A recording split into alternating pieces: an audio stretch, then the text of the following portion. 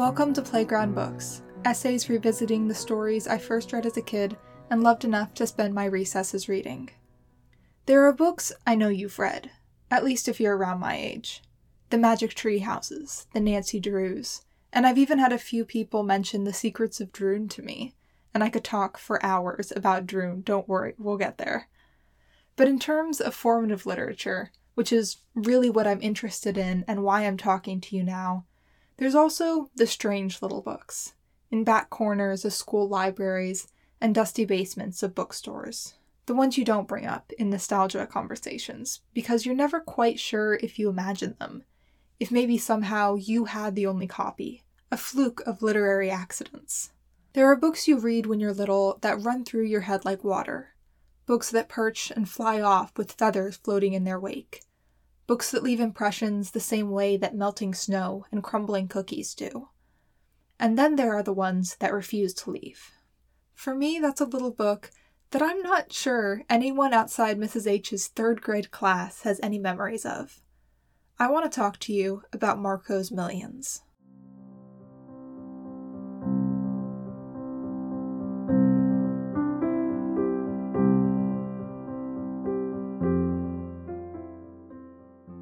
Marco's Millions was written by William Slater and published in 2001. It's a short science fiction chapter book, a couple hundred pages. My copy is, you could call it well-loved. You could also say it barely has a spine anymore, and every time I open it, I'm afraid the cover is going to come off in my hands. Its pages have that almost feathery texture of soft paper that's been flipped too many times. I rescued it during my third grade teacher's end-of-year purge of her class bookshelf, so I know it's been read by dozens of students, years of students before me. We start out with a 12-year-old boy named Marco, his two younger sisters, Lily and Ruth, and their big, worn-to-pieces house. It's a house that has history and secrets. Their aunt disappeared as a child and was never found, and Lily is just as strange as she was. There are mysteries here. That's what we start out with. After introductions, Lily takes Marco down to a root cellar in the basement, where she's found a doorway that only she can see, but when she's touching Marco, he can pass through it as well. Beyond that wall, we have entered a world of Lovecraft, of H.G. Wells, of Kafka, a dim shadow metropolis not concerned with being welcoming. A race of bug-like people are performing an elaborate ritual with a swing. Picture the kind of carnival ride of a giant Viking boat that nearly turns upside down. They need Marco's help. Really, they need Lily's help. She's the closest this book has to a chosen one, the special child with impossible abilities called to be the savior of an alien race. But she's too frightened and sickly, so Marco volunteers in her stead. The problem is that time passes differently in this other place.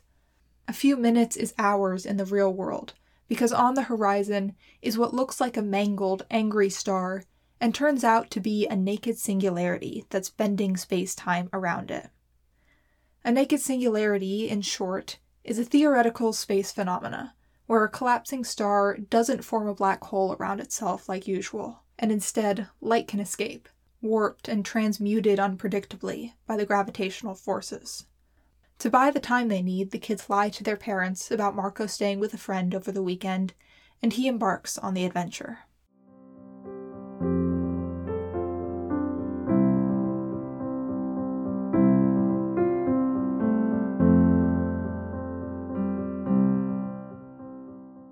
There's this trick, a thing I like to keep in mind when writing. I heard it a long time ago, I don't remember where, but it tells you to ask, what is this book about? That's about with a capital A. I can tell you easily what the story's about, as in what's the plot, who are the characters, how are they moving around in what kind of world. But what the story's really about is deeper than that, maybe akin to theme. It's about family, it's about finding your place in the world. It's about justice, and good versus evil, or maybe just learning to believe in yourself. In the case of Marco's Millions, it's about, lowercase, a boy who trips into a science fiction world and has to complete a dangerous trial, making massive sacrifices that he doesn't realize until later. But what it's really about is the wonder and lingering danger of travel.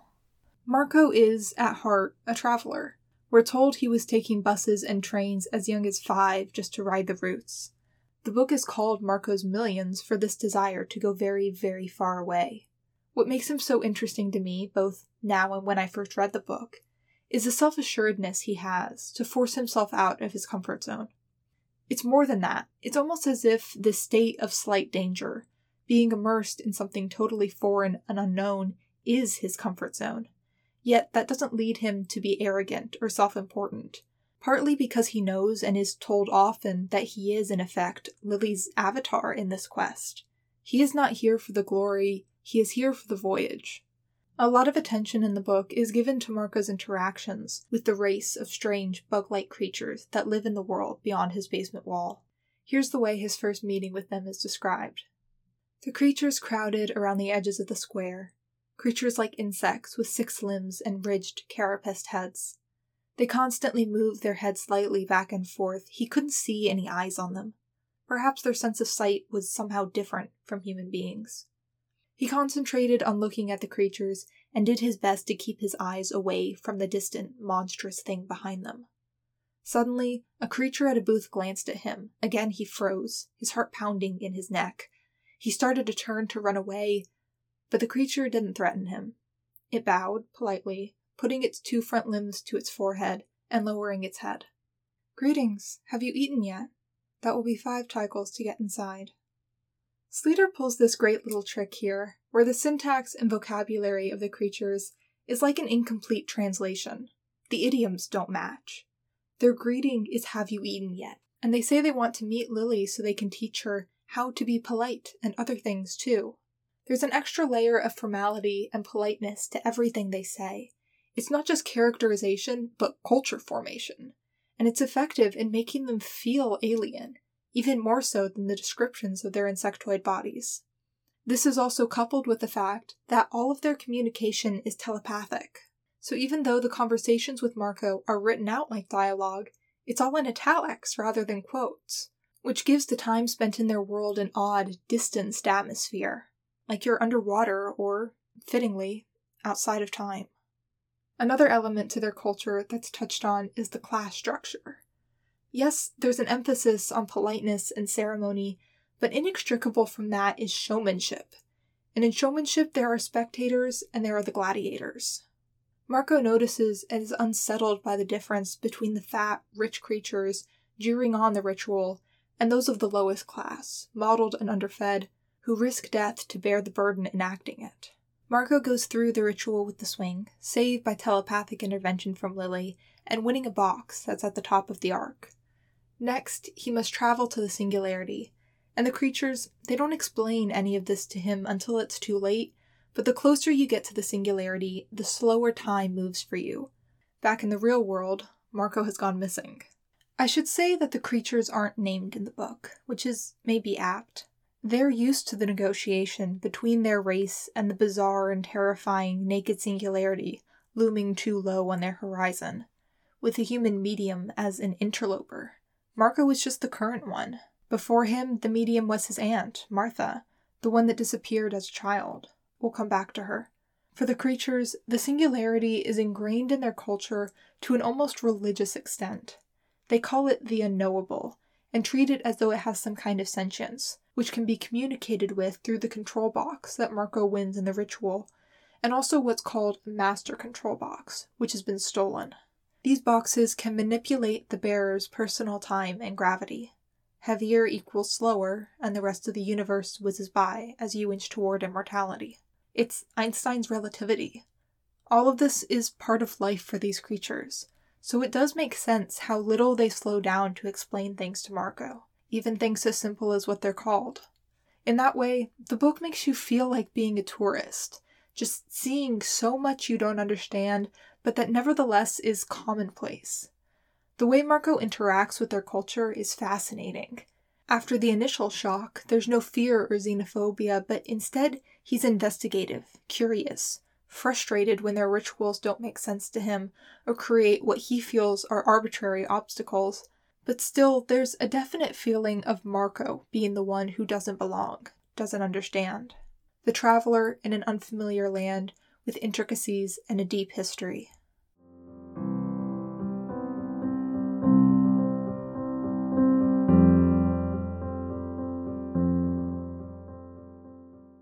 When he finally reaches the singularity, he leaves behind the creatures who led him there and crosses the event horizon. Here's the moment of Marco approaching it. The singularity itself was a chaotic mess. Sparks of light of all colors sizzled and exploded randomly out of it. Other beams of light spiraled dizzyingly around it as it spun. Some things seemed to be shooting into it, too. There was no order to it, no predicting when and where the next particular event would happen. From here he could also see that it wasn't just light being spewed out of the thing. There were objects, too, dust, rocks, even some things that seemed to be artifacts, mechanisms, gadgets, springs, falling from it to the ground. You could say that it was like a cosmic revolving door. An object entered into it from one universe, and then could exit into an infinite number of other universes, all connected by the singularity's gravitational distortion of space-time. This is the crux of the world in Marco's Millions. The unknowable, the naked singularity, the cause of all the tension of time passing differently, and the mechanism for dimension hopping in alien worlds. Naked singularities are, I almost want to say a real thing. They're potentially real in quantum mechanical terms, which means they haven't been observed, but they haven't been mathematically disproven either. Although Sleater's description in the book of what might lead to their formation is a little simplified. There's a lot of reading you can do about evaporating black holes, universes modeled with different shapes and a different number of dimensions, and specific parameters of collapsing stars. The idea of them producing wormholes is rooted in the fact that the rules of physics as we know them would kind of fall apart in these kind of conditions. And once you start playing with infinities in your calculations, a lot more is possible than you think, or at least a lot more than you think isn't impossible. Now, Star Trek is wonderful for its futuristic setting and elaborate galaxy, but I also love this brand of science fiction. The kind that takes real science and gives it one quarter turn, that takes a theory and says, yes, what if? It makes that feeling of possibility so much closer and easier to reach for, and I think that's really the value science fiction, or speculative fiction more generally, has over fantasy. Don't get me wrong, I love fantasy. I love the escapism and the invented impossible, and the way it supports in equal weight the exhaustive world-building of some series and the fanciful, and also this, magic of others. But in speculative fiction, you get to hold on to that lingering notion that in 50 years, 100 years, maybe Marco's travels aren't so unbelievable. Plus, any book that explains quantum mechanics to elementary school kids in a way that makes it not only easy to understand, but also as fascinatingly bizarre as it is, deserves some kind of praise. Marco's task is to find the stolen control box, exploring through the wormholes of the singularity. Telepathically guided once again by Lily, he selects the right one and enters another universe, another planet, another world, and in a marketplace finds his Aunt Martha, the previous medium, and discovers that she has stolen the master control box.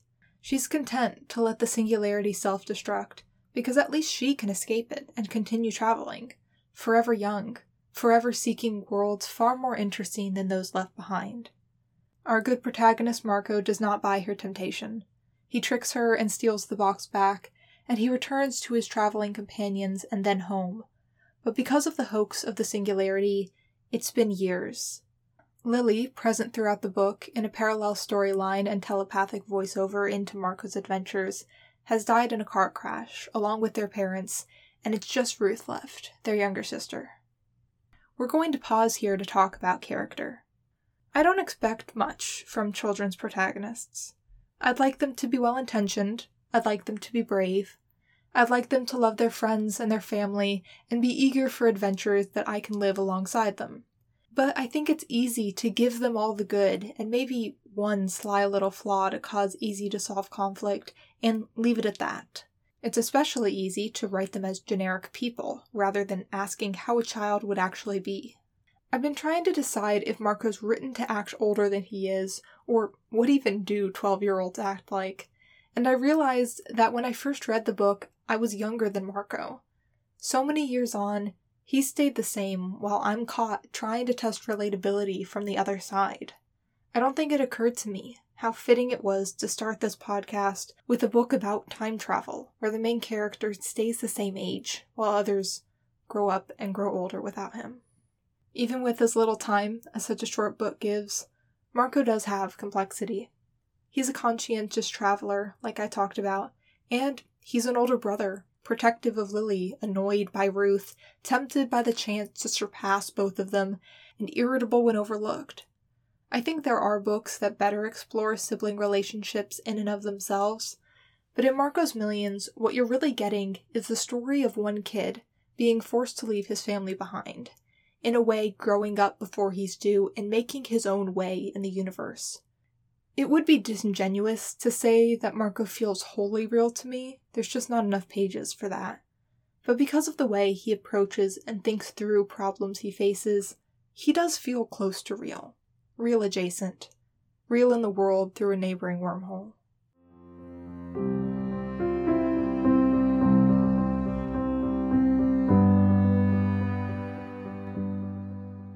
But Marco, while he is the main actor and protagonist, is not the only character in this book.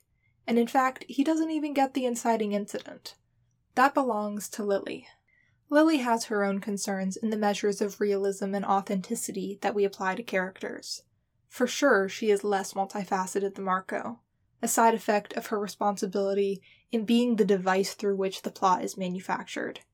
She is withdrawn into herself, sickly, sent frequently to doctors.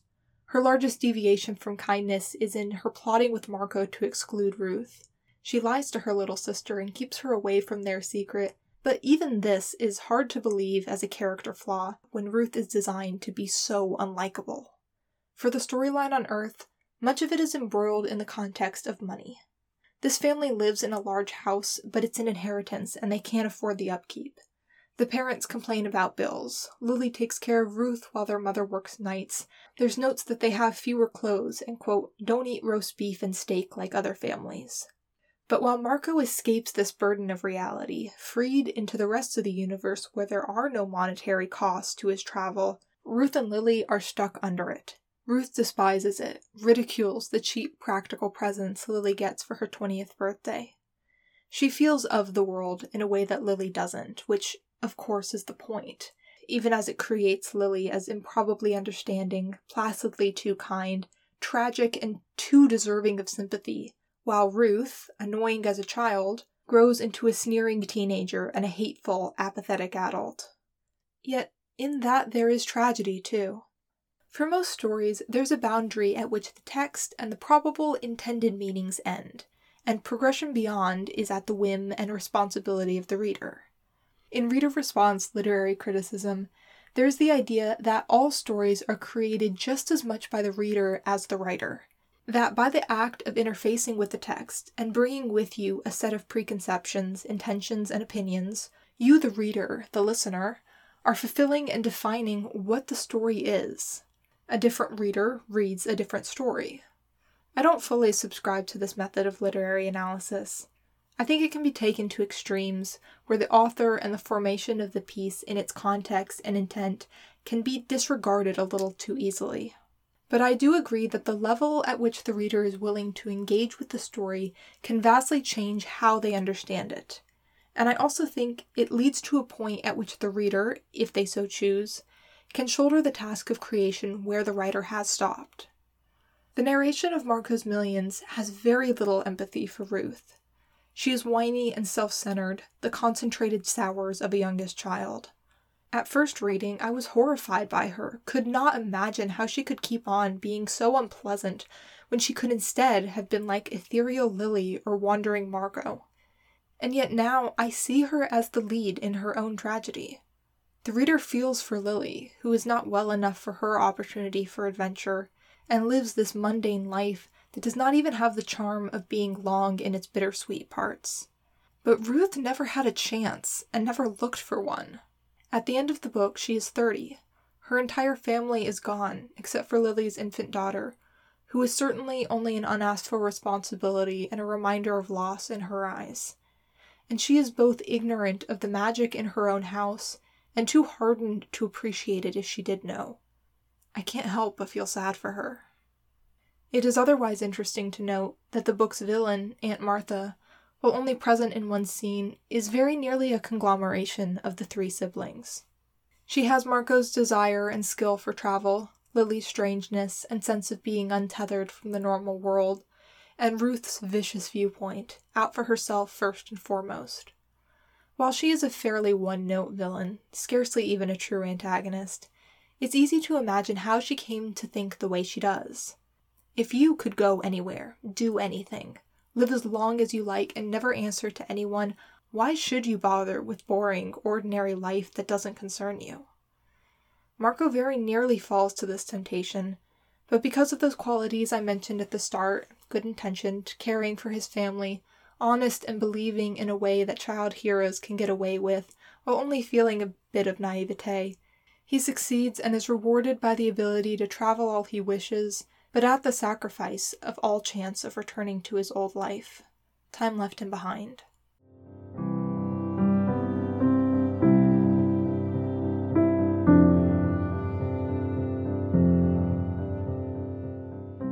There is only a little left of the story as written.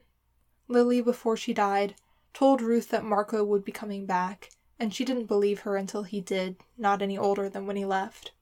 There is small time given to Marco's shock and loss, and then he goes off to travel the universe through the singularity, coming back to watch Lily's daughter grow up.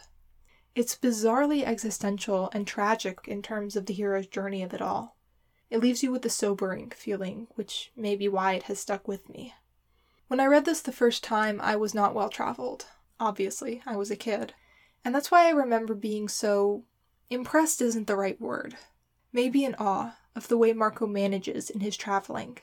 Now, all it makes me think of is this feeling of being in another country. Like I said, of being a tourist, and desperately trying to move along with the flow of life without disturbing it too much, and while learning everything you possibly can from being immersed in what you aren't familiar with.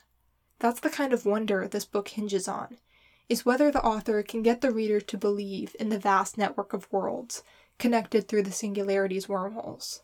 When Marco is hunting for the stolen master box, he explores a planet-wide city, which he describes as the spherical city because of the perspective the singularity allows him to approach it from. That place feels real too, with street dances and vendors and a vibrancy that you can feel through the page, and you, or at least I, totally believe that it can exist in the same universe as the drab, shadowy world of the bug creatures with their haunted rituals.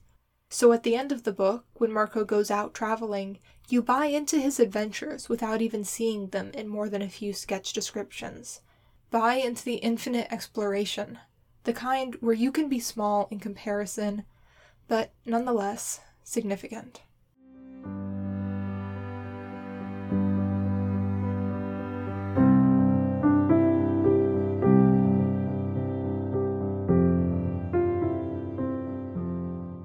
One aspect that I love about what I've termed playground books, these stories that we read as kids, is how they can feel like they exist only for us, only in that moment. I think we all have a little solipsism in us until we grow out of it, and I'm guilty as well.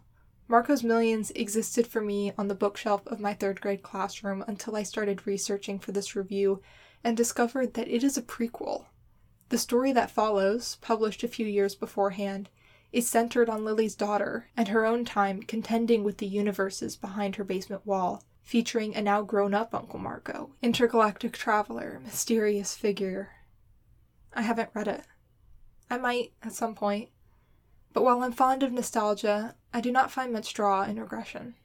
Even in selecting passages to read to you, I'm at odds with the simple phrasing, straightforward syntax, because I worry it somehow doesn't convey the mystery and existential, impossible atmosphere that I feel when I read it.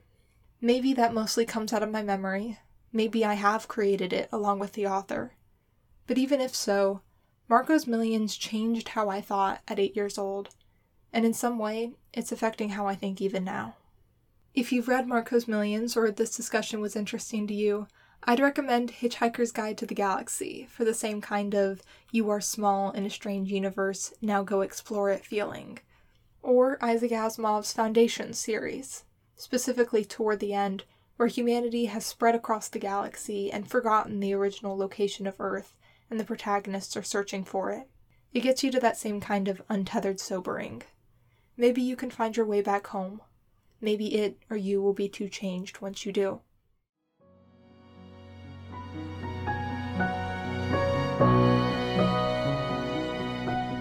Thanks for listening. The music is by David Hilowitz, the book is by William Sleater, the opinions are by me. For the next episode, I'll be rereading Frindle by Andrew Clements. Talk to you then.